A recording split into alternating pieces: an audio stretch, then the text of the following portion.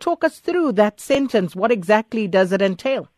He has been sentenced 3 years. 1 year has been suspended and can spend 2 years in prison effectively. As a result, he was taken down immediately. He's in custody as we speak, but his lawyer did indicate at court and will appeal this decision. The judge also stated that the case of assault to cause grievous bodily quite a serious crime in the country. He also said that the accused kept on saying that he respects the court's decision when they found him guilty, but he did not show any remorse towards it. However, when we took the stand today, he got remorseful for his action towards Rano Kayser, the DA councillor. And also one of the things he mentioned was that he's a breadwinner. His family relies on him.